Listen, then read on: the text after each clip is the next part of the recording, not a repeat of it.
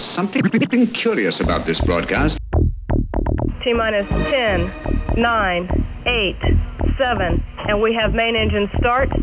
5, 4, 3, 2, 1, and liftoff. This is TGP Nominal. Extra. All systems remain nominal.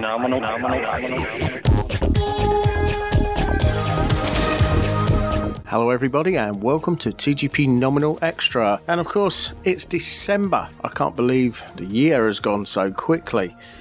And TGP Nominal Extra wouldn't be the same without our resident astronomer, Ross Hockham. How you doing, sir? Santa Claus is coming. It's gone really quickly. And it's been a really busy year. I mean, for you guys, it's been horrendously busy. And I mean, we've done a lot this year as well. I'm going to have to make a collage of all the different things we've been involved in this year, and it's going to be a big one, I think. Yeah, hopefully next year will be better and bigger. Yeah, that's for sure. I normally ask what's been going on with you guys, but one of the things that you were involved in was the thing you did for the Transit of Mercury. Yes, with the Parks Trust. Yeah. Yeah, very good day. We were very lucky as well because I set everything up and there was a nice bit of clearing and there's some clouds, but the clouds for once weren't where the event was happening. Usually you do an event, you think, right, I need to see Jupiter. It'll be a line of clouds straight over Jupiter the whole time. But no, we had about, what was it? We started at 12 o'clock. I think it started about 12:30, the actual transit itself. 12:30 till about 1:30. We had an hour of clearness. We could see it really well. I had it streaming as well from my laptop onto the TV from, I think it was the Canary Islands, just in case. You had it streamed from the Slough Community Observatory. That's the one, because they were on there and they're all talking about it and stuff. I didn't have the sound on. But I thought at least people can come along, and if they can't see it through my telescope, it's there and I can chat to them about stuff and they can actually see it. So that was on and that was really good. It went well. And then, yeah, we were lucky. So we had it for an hour. Then there was a big load of cloud came over. It rained. I quickly grabbed the scopes and brought them in under the covered wash that they've got there. Within about half an hour, cleared up again, put them back out, and we got about another hour's good viewing. It was a free event and we had loads of people. There must have been about 20, 25 people there constantly throughout the whole day, just popping in and out, having a cup of tea and that, which the Parks Trust bless and put on for free. So thanks to them for that. And yeah, it was just a really nice day because usually last time it happened, what was it, 2015 or something? Mm-hmm. I was on my own in a field. Just, you know, that was the day when I always say that it started because that pavilion in Emberton brought me coffee and cake out. So that must have been, about 5 years ago. This time I got to, because I was going to look at it anyway, so why not share it with others? And it was great. Yeah, it's really nice talking to them and chatting about how big it is and, you know, the distances and stuff like that. It was a really nice day, really good. And the Slough Community Observatory stream, as you mentioned, it started off in the Canary Islands and they covered the whole 5.5 hours on there. And obviously, one point, when the Canary Islands and the sun was setting, they then switched their stream to the University of Chile Astrophysics Institute telescope. But they nearly got the whole of the transit, but as sure as eggs are eggs, the cloud obscured the final moments of the transit. So all that time and then right at the last moment. I couldn't believe it. I was like, oh. We saw it enter, join, go on some, get about halfway into the middle and then it's set. So yeah, it's really cool this day and age that you're able to see it. Like, I think you had it on the whole day, didn't you, at your home? Pretty much. It was really weird because I had double screening going on because SpaceX had a launch at exactly the same time. So I had the Transit of Mercury on one screen and then SpaceX on another. So it was a pretty full-on experience for me. Good day, a couple of beers and watch some astronomical events. Yeah, it was good fun. And the commentary, actually, because they had a load of guests coming in throughout the afternoon on the Slough feed, and so they had a lot of different astronomers from different parts of the world. So they were capturing pictures from all over the world on there. So it was amazing to see it from different angles, and everyone was, you know, watching the same thing at the same time. It was amazing. Yeah, all over the globe, eh? Yeah, definitely. Now, recently, Space Rocks founders and TGP nominal honorary crew members Alexander Milas and ESA's Mark McCaughrean have won the Space Achievement Education and Outreach Team Award at the British Interplanetary Society's Sir Arthur Clarke Awards. Now, that's not easy to say all in one go. That is a mouthful. Glad you said it. Now, these are better known as the Arthurs, and the awards recognise and reward those individuals and teams who have made notable or outstanding achievements in or contributions to all British space activities. Now, they're named after the famed 2001 A Space Odyssey author Sir Arthur C. Clarke, one of the organisation's most beloved members. And the late Arthur C. Clarke originally joined the British Interplanetary Society in 1934 when he was a teenager. Wow. The awards have been presented annually since 2005, and the awards ceremony, which takes place at a different British city every year, was held at the Interplanetary Society's Reinventing Space Conference Gala Dinner in Belfast's International Convention Centre. It's a huge honour, said Alexander Milas. It's not every day you get to accept an award from one of the most prestigious and oldest organisations of its kind in the world, which is named after one of the most beloved sci-fi authors of all time. So I'm proud to work with the many people who have made this possible through their support and working with us, especially my partners, friends and family who believed in it from the beginning.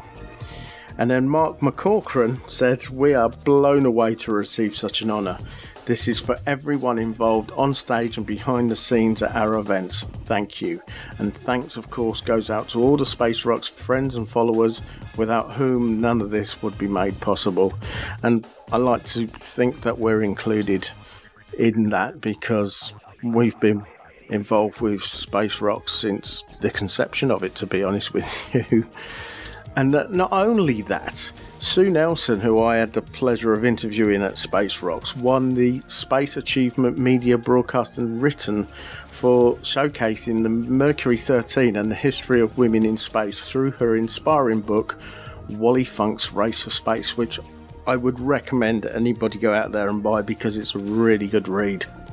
And finally, on these awards, Dr. Alan Stern won the International Achievement Award for not only taking us as the principal investigator on the New Horizons mission to Pluto and the Kuiper Belt, but he's also won the award for the 29 other suborbital and planetary space missions in which he's been involved in. Wow, that's a lot. It is, and we so want to get Dr. Alan Stern on the show. We have put feelers out and we're working on it. We'd love to get him on the show. We'd love to make him an honorary crew member. And I just want to talk to him about Pluto. Because we all know how I feel about that. Well, you're not alone, I don't think. Yes, there's a lot of feeling about Pluto, I think. It wants to be a planet again. Yeah, and if NASA's administrator has got anything to do with it, it's going to be a planet again. Cool.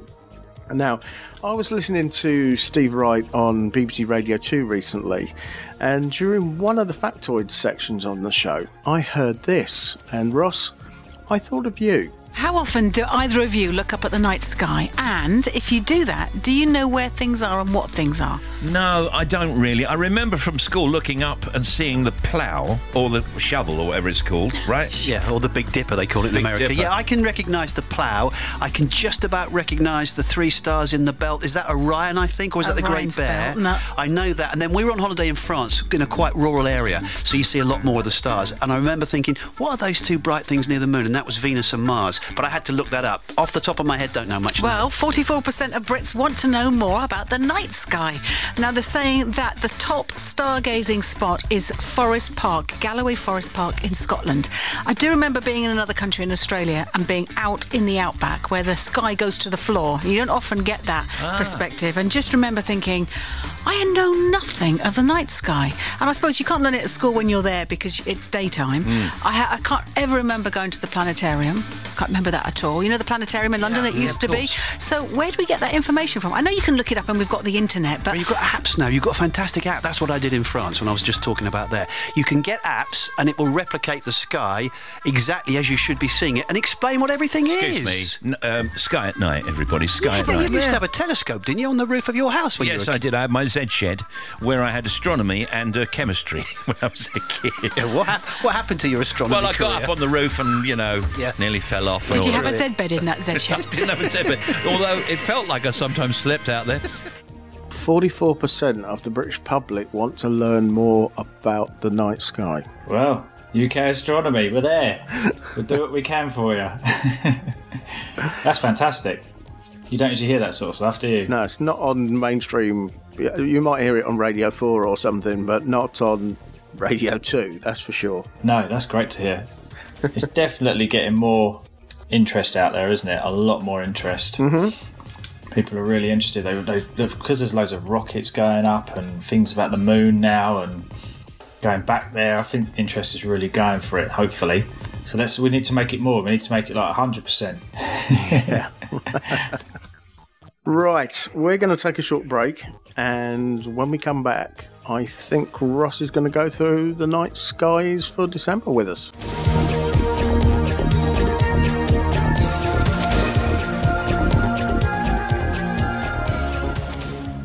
Hi, I'm Matt Damon. I play astronaut Mark Watney in The Martian. In the story, my character is accidentally stranded on Mars. Sending people to Mars and returning them safely is the challenge of a generation. The whole world held its breath when the Curiosity rover landed in 2012. The boot prints of astronauts will follow those rover tracks, thanks to innovations happening today. NASA's journey to Mars begins on the International Space Station, some 250 miles overhead, where we're learning how humans can thrive over long periods without gravity. Here at home, people are working across the country on the new Orion spacecraft and Space Launch System rocket that will carry astronauts farther than ever before. When we invent new technologies for exploration, it benefits all of humanity.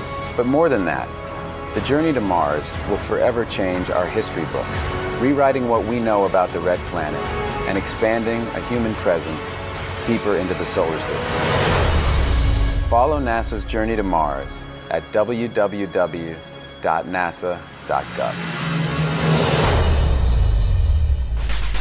This is TGP Nominal.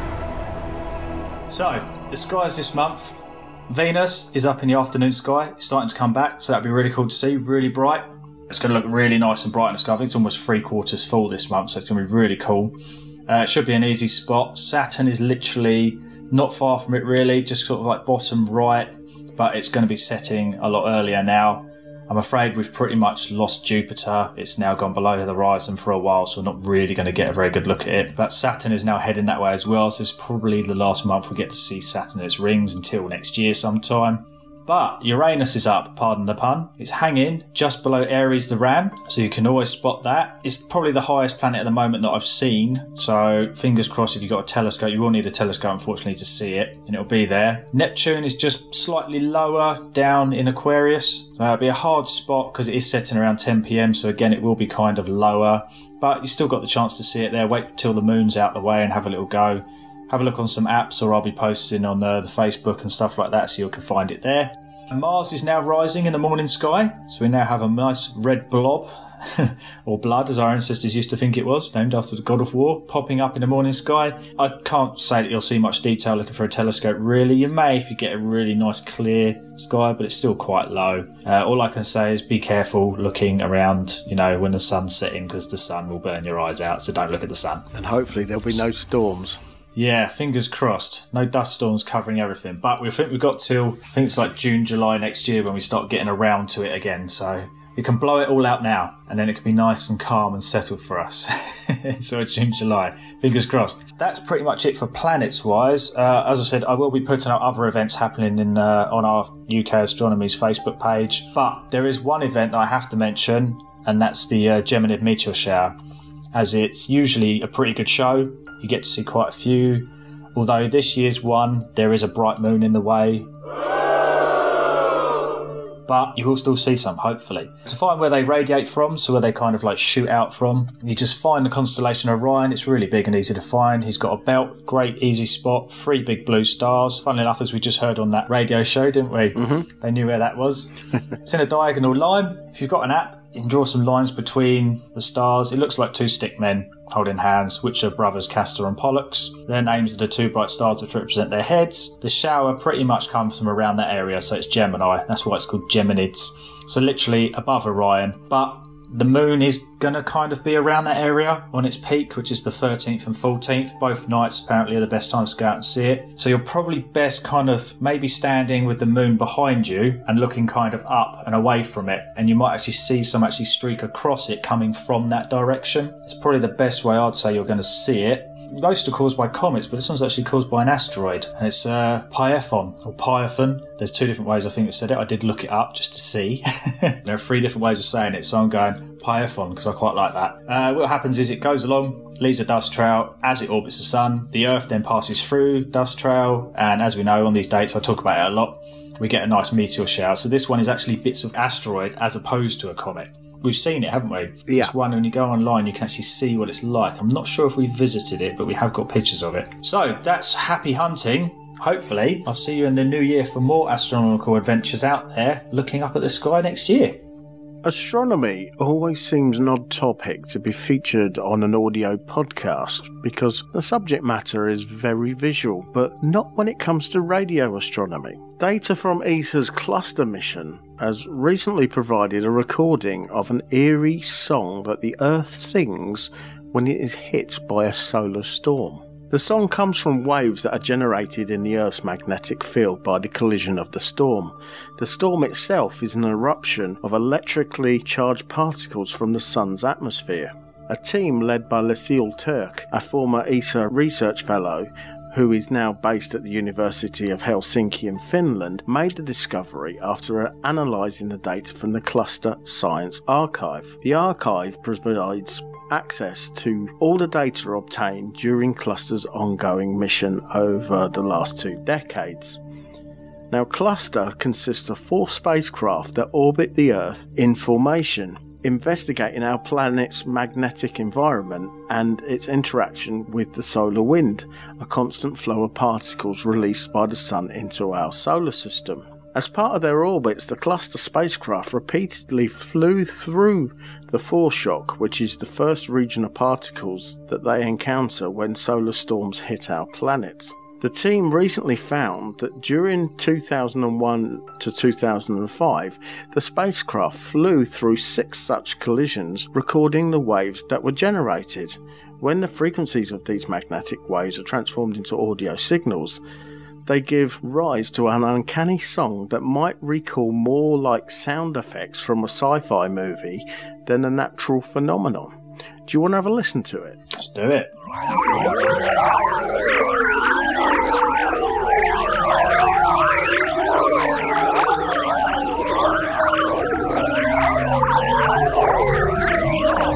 Well, that's freaky. It is, isn't it? If you heard that, you'd think it's some sort of alien signal, wouldn't you? You would. And a lot of these things that they find at Jodrell Bank and places like that, they go through these things with a fine-tooth comb, working out what it is and where the sound's bouncing off of.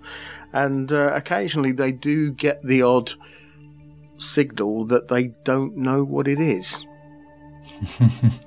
Spooky.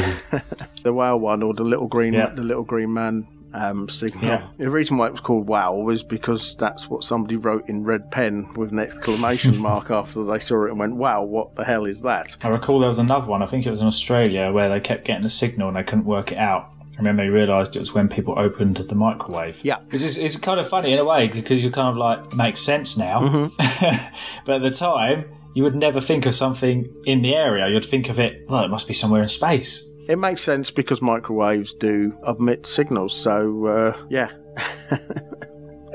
Now, solar storms are part of space weather, while the solar wind is always blowing, explosive releases of energy close to the sun's surface generate turbulence and gusts that eventually give rise to solar storms. Understanding space weather has become increasingly important to society because of the damaging effects solar storms have on sensitive electronics and technology on the ground and in space. It is now more important than ever that we understand how space weather disturbances such as solar storms propagate through the solar system and down to Earth. And ESA have an upcoming mission called the Solar Orbiter mission, which is scheduled for launch in February next year, and they will be able to greatly contribute to these investigations. So watch out for that. That'll be happening in February, and we'll probably be mentioning it at some point nearer to the time. Right, we're going to take another short break, and when we come back, we're going to have a guest. On canvas with paint in the artist's school, it is red that is hot and blue that is cool. But in science we show, as the heat gets higher, a star will glow red like the coals of a fire. Raise the heat some more, and what is in sight? Behold, the star glows bright white. But the hottest of all, I say unto you, is neither red nor white, when a star has turned blue. You might remember last month that Chris Lintott from The Sky at Night came on board to bring you his Object of the Month.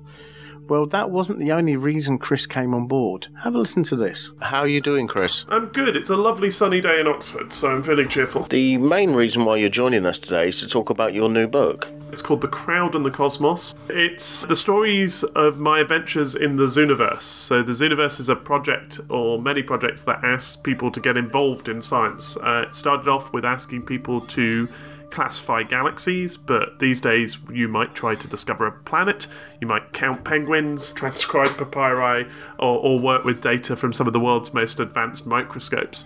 We discovered that a problem which I thought was unique to me, that I had so much data that I needed help to sort through it, is something that lots of scientific researchers share. And so for more than a decade now, we've been trying to build these projects that get a very large community to participate, and we've been having a lot of fun along the way. And so the book is really that story. It's also a way of thinking about what modern science is and how we do science. I think we're taught at school often that science is about doing careful experiments. You know, you set up 2 test tubes and you put acid in one and alkali in the other, and then you see what happens.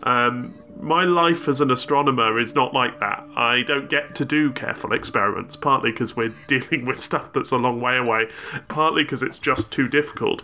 So I wanted to write about astronomy as an archaeological science, about a way of digging up the past, present and future of the universe from observations. So hopefully there's a bit of something for everyone in there. So it really does incorporate all the sciences. Zooniverse certainly does, yeah. I've had a wonderful time being distracted. I usually tell people I'm a distracted astronomer. I think I realised I'd gone perhaps too far when I found myself halfway up a cliff in Antarctica, clinging to ice under which there was this yellow liquid running down, which is nice fresh rainwater mixed with penguin poo. And I realised that perhaps this wasn't the best place for an astronomer to be. But we have jumped around a lot and learned from all sorts of colleagues, ecologists, microbiologists and so on, and used their insights to try and improve our astronomy. So there's quite a few people involved with the creation of the book. Really, the book is the story of what my team have done over the last few years. We've had some really interesting and wonderful people work on the Zooniverse over the years. So it is their effort. There's also, of course, the volunteers. So one of the stories that I was keen to bring out was the remarkable things that happen when people with a bit of curiosity are let loose in your data set. So many of the most fun things that have happened in the Zooniverse have been because individual people have got interested in a topic. There's a volunteer on our Planet Hunters project who discovered an old paper that suggested that you might be able to find not exoplanets, not planets going around other stars, but exocomets. And he went through the entire dataset from NASA's Kepler Space Telescope trying to be the first to find these excellent, unusual objects. And so, yeah, it though it's my story and it's my sort of experience of the project. There is this vast hinterland of other people and other topics and other contributions. So where can people get the book from? All the usual places. It's on Amazon if you don't mind buying from Amazon, but your local bookshop will have it. It's also available, if you like the sound of my voice, as an audiobook from Audible and anywhere else that you get your audio literature. The book is available now. I will put links up to it in the show notes so you can have a look for it, and it could possibly be a good read for Christmas, I think. Yeah, definitely. I'm gonna have to download it and have a listen, I think, on my way to work, and that be interesting. I'm not sure if it's the same one. It might have been, I recall it. There was one that was just open on the internet, and people could just go on and you put little rings almost around things that you thought were like nebulas or galaxies or something interesting. There are 2 or 3 of them, but I think Zooniverse was probably one of the first to do it. It's a great idea, because think about it, they're struggling with data. You might be the first to discover something. Yeah, that's what it's all about. Which is really cool. So the next thing I asked him was, what was the most exciting thing that had been discovered at the Zooniverse project? This is like trying to pick your favourite child. I think one of the most interesting stories is the story of the green peas. So these are small galaxies. They are in the background of many of the images that we were studying. The volunteers called them the peas because they're small, round and green, so that makes some sort of sense. Actually, the group of volunteers involved called themselves the Peas Corps, which I thought was excellent. I didn't realise it was a joke until I said it out loud about a year into the project. And this was remarkable for a couple of reasons. These volunteers noticed that there was something unusual about these background images. They didn't look like stars, they didn't look like galaxies, but they also noticed that they tended to all be the same colour. And so rather than leaving it at that, they found a pet computer scientist. They persuaded him to help write database queries, and they went back to the original astronomical data and they looked for all the objects that happened to be this colour.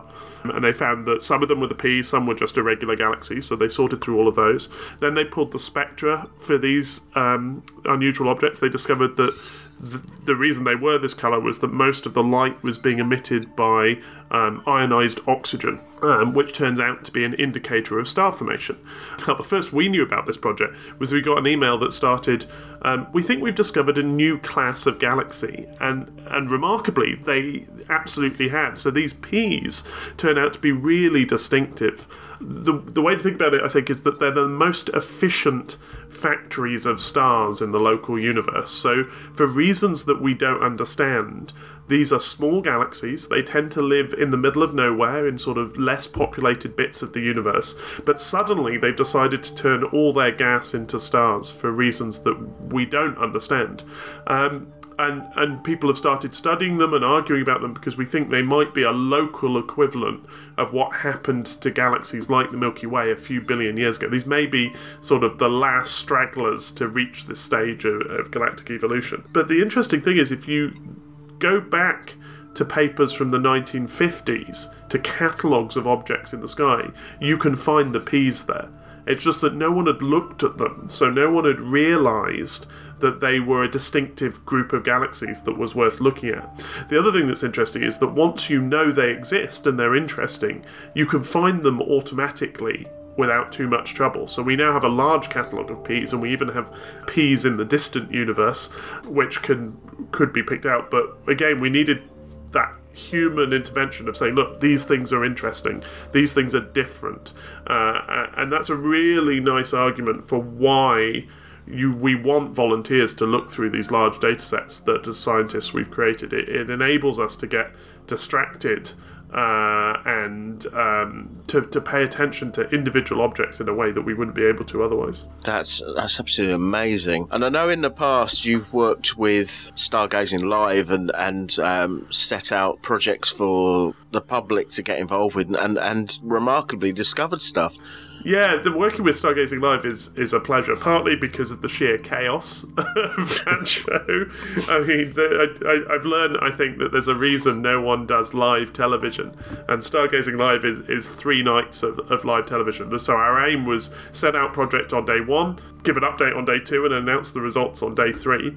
And this puts my team under pressure, mainly because there's a legion of people who will do whatever Brian Cox says. So when he looks towards the camera and says, with his, rock star status, and says, please go and help us find a planet, then a bunch of people suddenly hit the website. Actually, the really disturbing thing is they wait until he's finished speaking, then we see an enormous spike of traffic on the project. So that's been really good fun, and we were very keen that it would be very easy, I think, for those to be gimmicky, to fake something, to hide some asteroids in the data or whatever. But they've always been real projects, and we have occasionally failed. But the Stargazing Line team trusted us and trusted our volunteers. I think my favourite example was a recent project we did with them where we were looking for supernovae, for exploding stars. And so we managed to, on night 1, we took data from a telescope in California that looks for changes in the sky. We managed to find some candidate supernovae. We got a friend who was on a telescope in Chile to follow up on those supernovae. 2 of them turned out to be real. 1 of them turned out to be what's called a Type 1a supernova.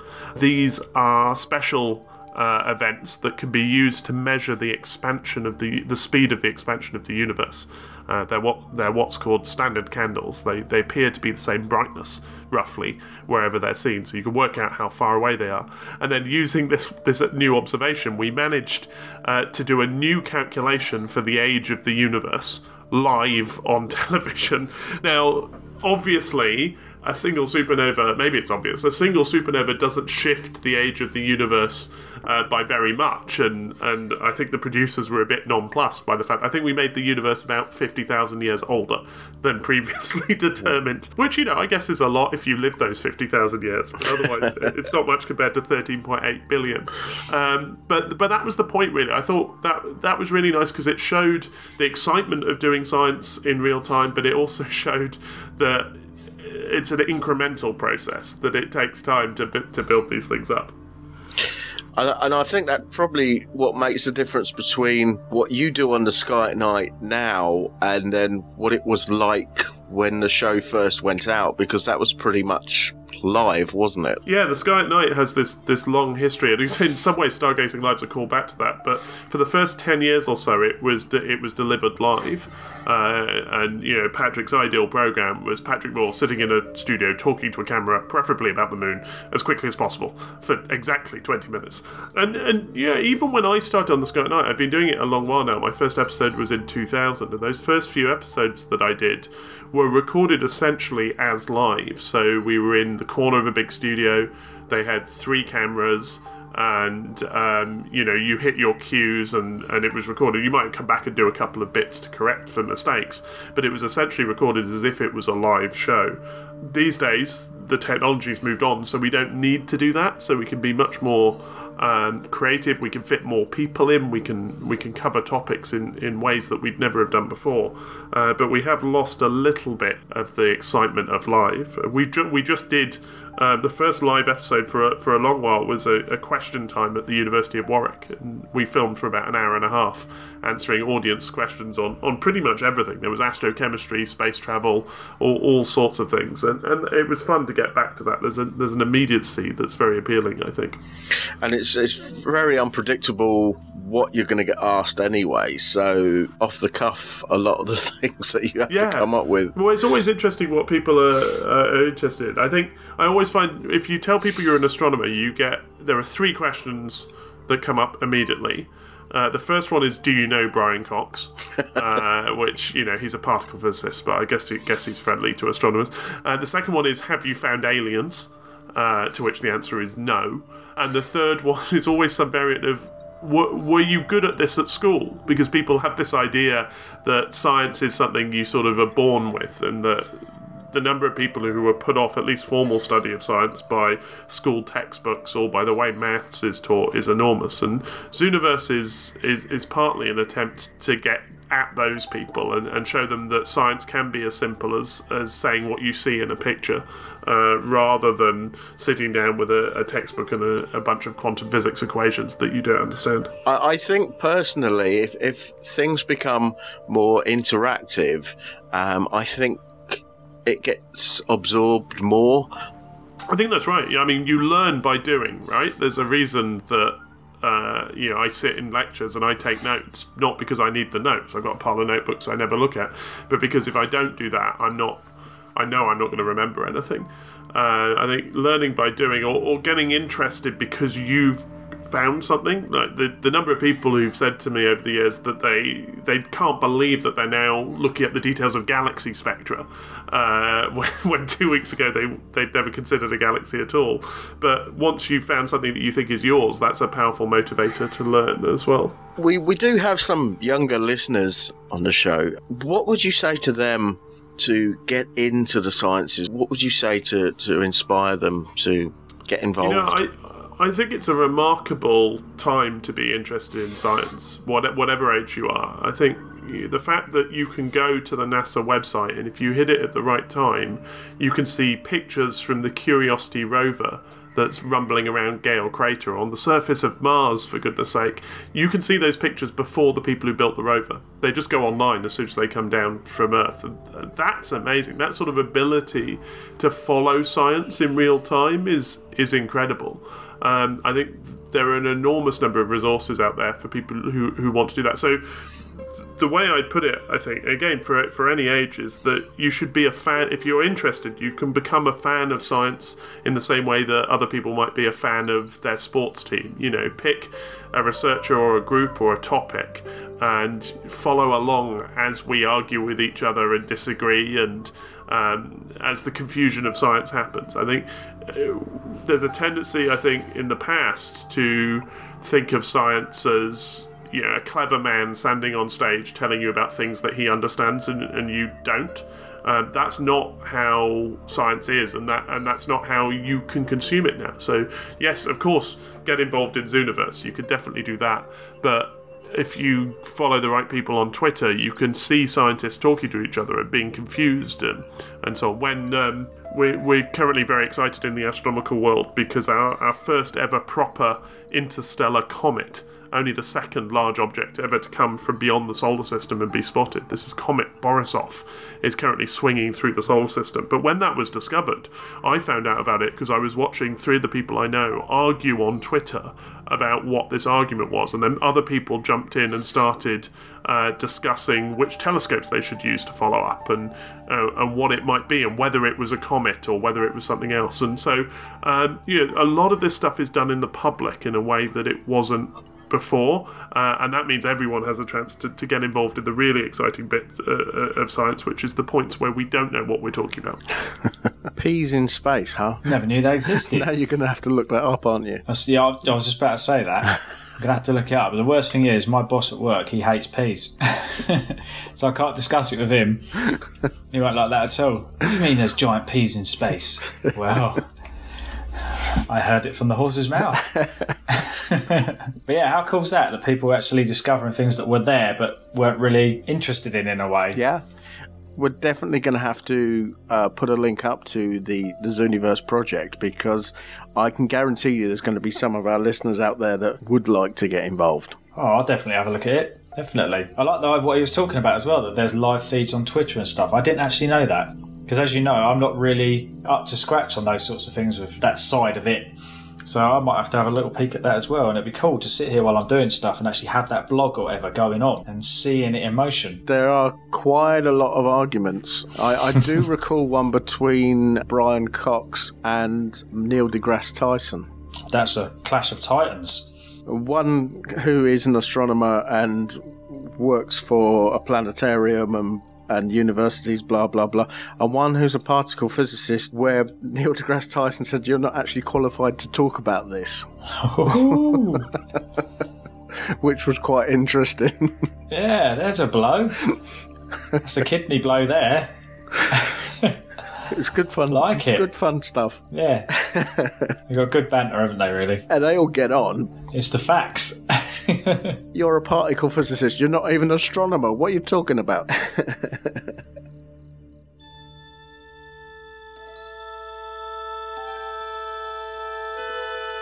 Space, the final frontier.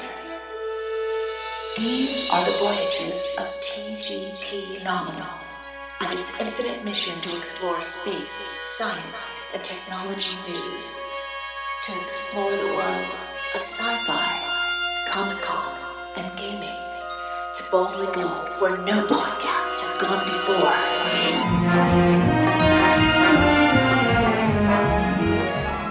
So, we went on to general questions, but the first thing I asked him was, what was his stance on artificial constellations like the SpaceX Starlink? I do worry about a world in which you can't get the primordial view of the night sky, where any view many, many hours after sunset would reveal this band of travelling lights. And maybe there's something nice about that, but it is a change to the sky that I think we should talk about.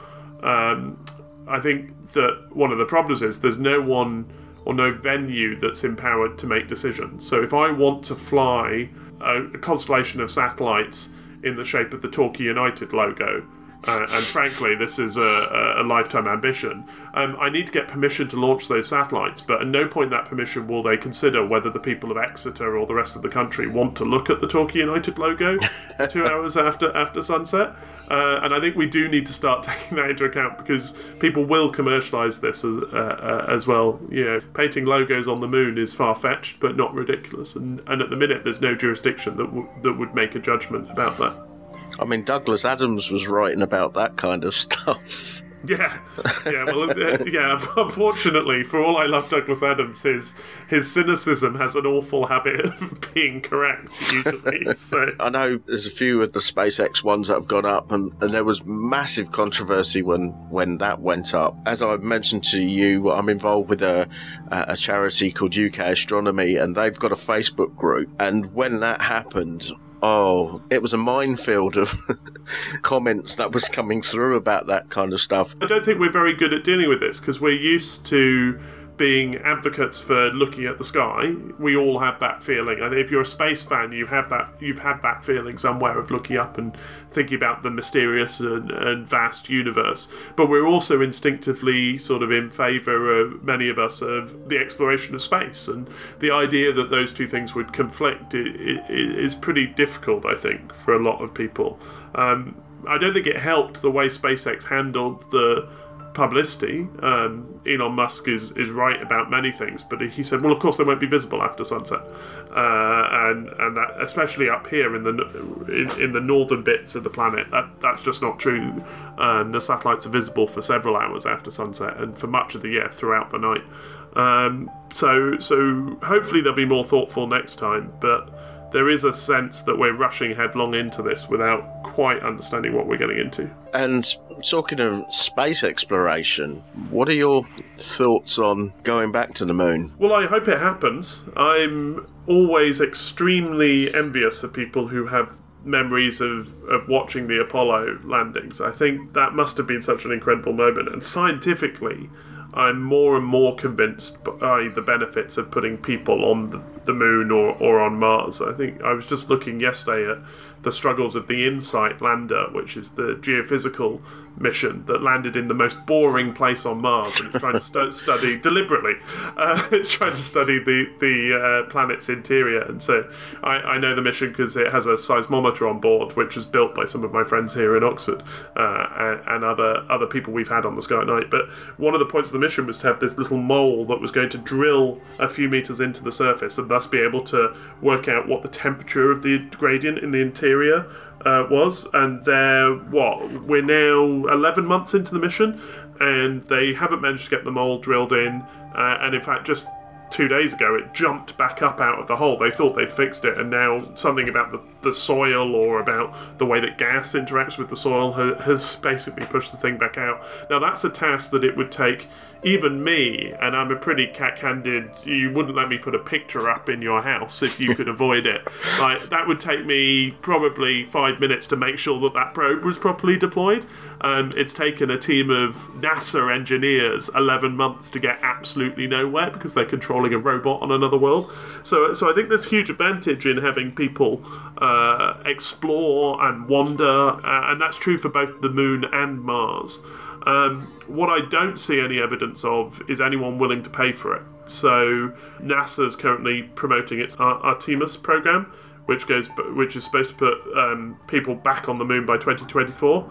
If that happens, I will happily eat the Moon. I just don't see any sense that the kind of funding needed to do stuff that fast will happen, and so that puts NASA back on we're 10 years away, and we've been 10 years from going back to the Moon for my entire life. People then look to SpaceX and to others, and I think there probably is a small market for tourism, I think. The question is whether you can get enough money to fund the rockets that are needed from enough people willing to be the first people to try out what's going to be quite a dangerous journey. Yeah. I remember talking, I'm not going to tell you which company, but I remember talking to one of the companies that's heavily involved in promoting space tourism.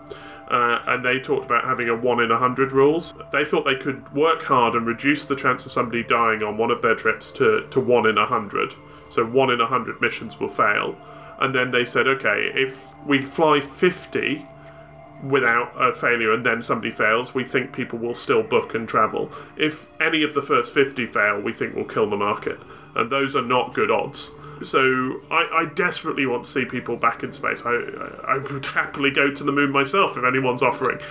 But I don't yet, until we get politicians who see the value of investing in sort of the most inspirational science one can imagine, and working in an international way to do it, I'm afraid I'm pretty pessimistic that we will see it happen. Getting it done by 2024 is, it's just, in my eyes, it's not feasible. I mean, an average unmanned probe to some part of the solar system would be about 10 years from design phase to launch, and I haven't heard a good argument as to why we can do this faster. And the fact is, I mean, it's only within the last 6 months or so that there was any kind of plans for a lander. So yeah, I mean, their argument. I talked to Jim Bell, who's NASA's chief scientist and has been around the block and is a sensible bloke, and his argument, at least in public, was that they've done much of it before, that the only new bit is the lander. But even so, that seems an aggressive timescale. SpaceX and Boeing are both in the middle of trying to qualify vehicles to take people to the space station, from American soil with American rockets, which hasn't been done since the end of the shuttle. Mm-hmm. And those programs are going well, but they're late. Over budget. I think they're over budget. Just doing that has taken much more than 4 years. I'm afraid it's politically driven by the Trump administration, and I think it's just not likely to happen. The 2024 date is picked because of the US election cycle, not because of any engineering. We kind of joked on the show that it's probably due to the current administration trying to leave a legacy before they get booted out. But, I think that's right. Yeah, I think they want to make sure that they, that would set up presumably somebody sitting there somewhere is like, well then, Pence 2024 would be boosted by waving an American flag on the Moon. So, because of the American system, Congress isn't going to give them money to do it for exactly that reason. So, it is slightly a shame that that's where we've ended up, I think. There were some interesting plans, things like the Lunar Gateway, which was a version of the space station but in orbit around the Moon, had more or less got most of the world's space agencies on board, and I was beginning to think that, well, it's not the same as having your Hilton hotel on the surface of the lunar South Pole. I thought that was a realistic and interesting goal that people could actually work towards, and that's all been thrown out because NASA's switched to planning for Artemis. So So yeah, let's hope I'm wrong, eh? Could do with some optimism. I mean, I thought a great idea when they were talking about it a few years ago, about when the ISS becomes defunct, that they would use some of the modules from that to actually create this gateway. Oh, I hadn't heard that. I guess, yeah, I mean, why not recycle if you've already got it that far? Certainly a lot of the learning that has been done on the space station will be useful. You know, we have learned how to exist or to have people live in the space station for a year. We've learned a lot about quite obscure topics, but things like how to 3D print in space, which is interesting and useful. There just needs to be the political will to go a bit further. Because we chatted to Tim Peake and that, didn't we? And people at Space Rocks, some people think that we are going to go and they are going to make it, and others think, I don't know. And it's the same with the Starlink satellites and all that stuff. Yeah, space is the future, I think. Anyway, I think we are going to go up there more. There are going to be more spaceships flying. There are going to be more satellites. But you then have to have the other side of you do have to care about people looking up, like me. Because as you said, there's a lot of contrary. You know, I thought they looked cool. When I saw them going across in a line in the sky, I thought, that's pretty cool. But if you had hundreds of them every night, then it kind of then becomes not cool. Mm-hmm. So there's like a fine line, isn't there, between, you know, making it work. That's for sure. Now, the last thing I asked him was, what advice would he give to budding astronomers? Well, don't buy a telescope. That's the first thing. I think the number of people I meet who bought a telescope, discovered that it's quite difficult to use, and then gave up, that's a large population. So what I'd really suggest, first of all, is going and finding your local astronomical society. So there's a webpage run by the Federation of Astronomical Societies here in the UK. There are similar ones around the world that will give you a list of local societies, and go find them. They have telescopes. They run observing nights. They will love to see you. So the first thing I would do is to find a group that can support you. That's the most important thing. The other thing I think is that being an astronomer is almost just a state of mind. We often give the impression to really enjoy the night sky you need to go to a dark site, you know, the middle of Wales or up in the Scottish Highlands or something. And it's true that going to those places on a clear night is a life-changing and spectacular experience. I can still think of particular things that I've seen on particular nights from some of the darkest sites in the world, and those memories are amazing. But I get almost as much pleasure from being here in the middle of Oxford, which is, you know, pretty streetlighty. There are some floodlit buildings, and it's a pretty brightly lit city. But just going out and noticing the phase of the moon gives me an enormous sense of being connected to space and being connected to this small ball that we're on as we orbit around the sun. Noticing that Jupiter's disappearing into the murk at the minute, that Mars is in the morning sky and over the next year will become more prominent and more obvious and will rise earlier. I think that sort of city astronomy is hugely underrated.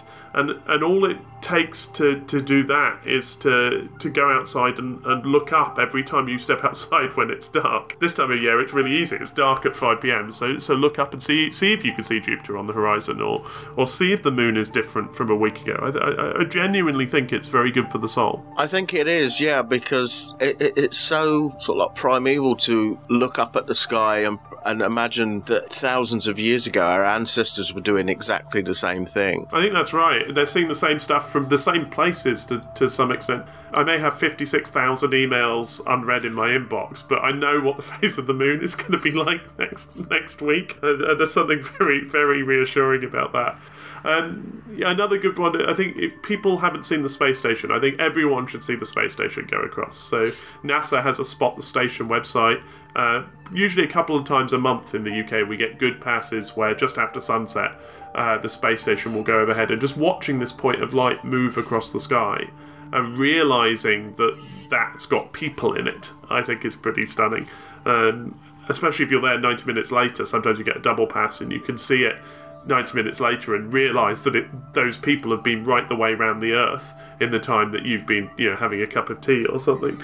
So everyone should see the space station. Everyone should keep an eye on the moon and the planets, and then everyone should go and find some telescopes and a dark sky once in a while. Can't disagree with that, can I?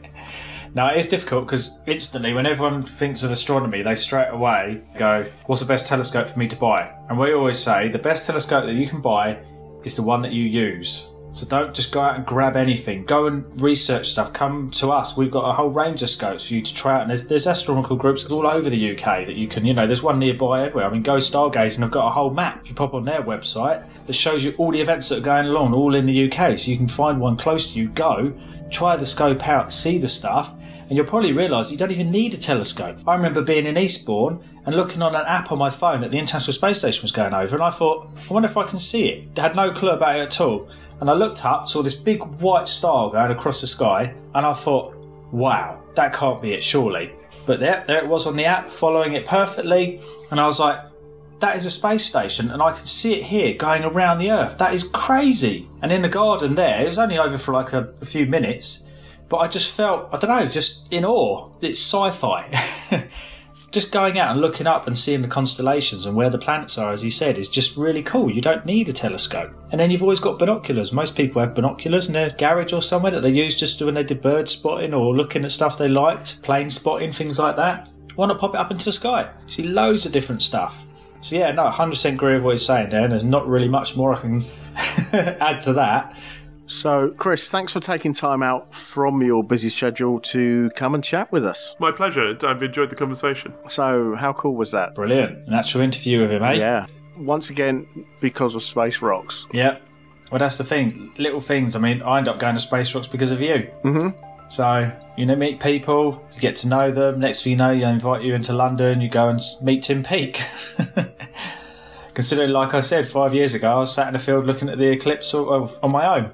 Spamhead Productions are a small independent sound recording company based in rural Hertfordshire. We specialise in creating content for all your podcasting needs, whether it be field recordings, vox pops, or capturing the atmosphere during social events. Editing is a very time-consuming job, so Spamhead Productions are on hand to take away some of the burden for you. Just advise us on how you'd like your content to sound, and we will do the rest. We can even help you design and manage a website for your podcast too. Visit us now, spamheadproductions.weebly.com. That's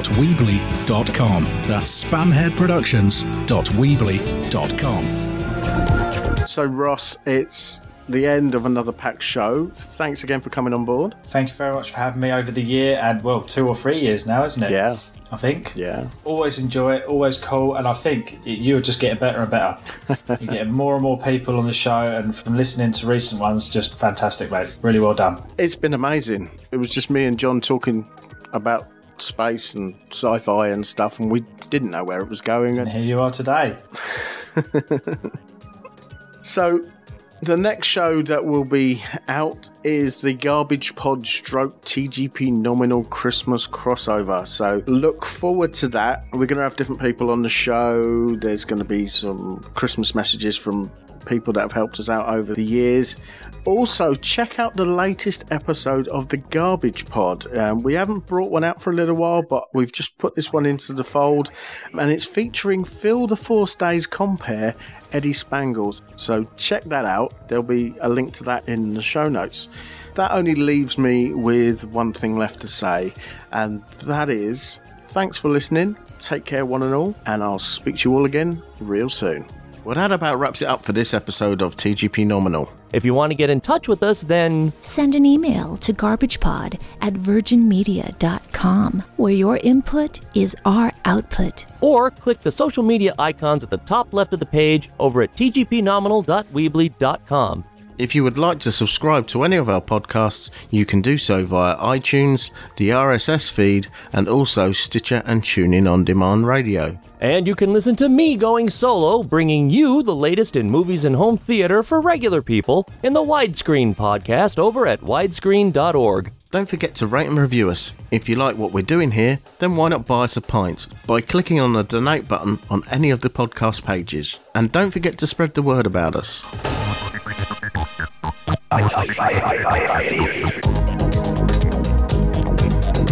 Station, this is Houston ACR. Thank you. That concludes the event.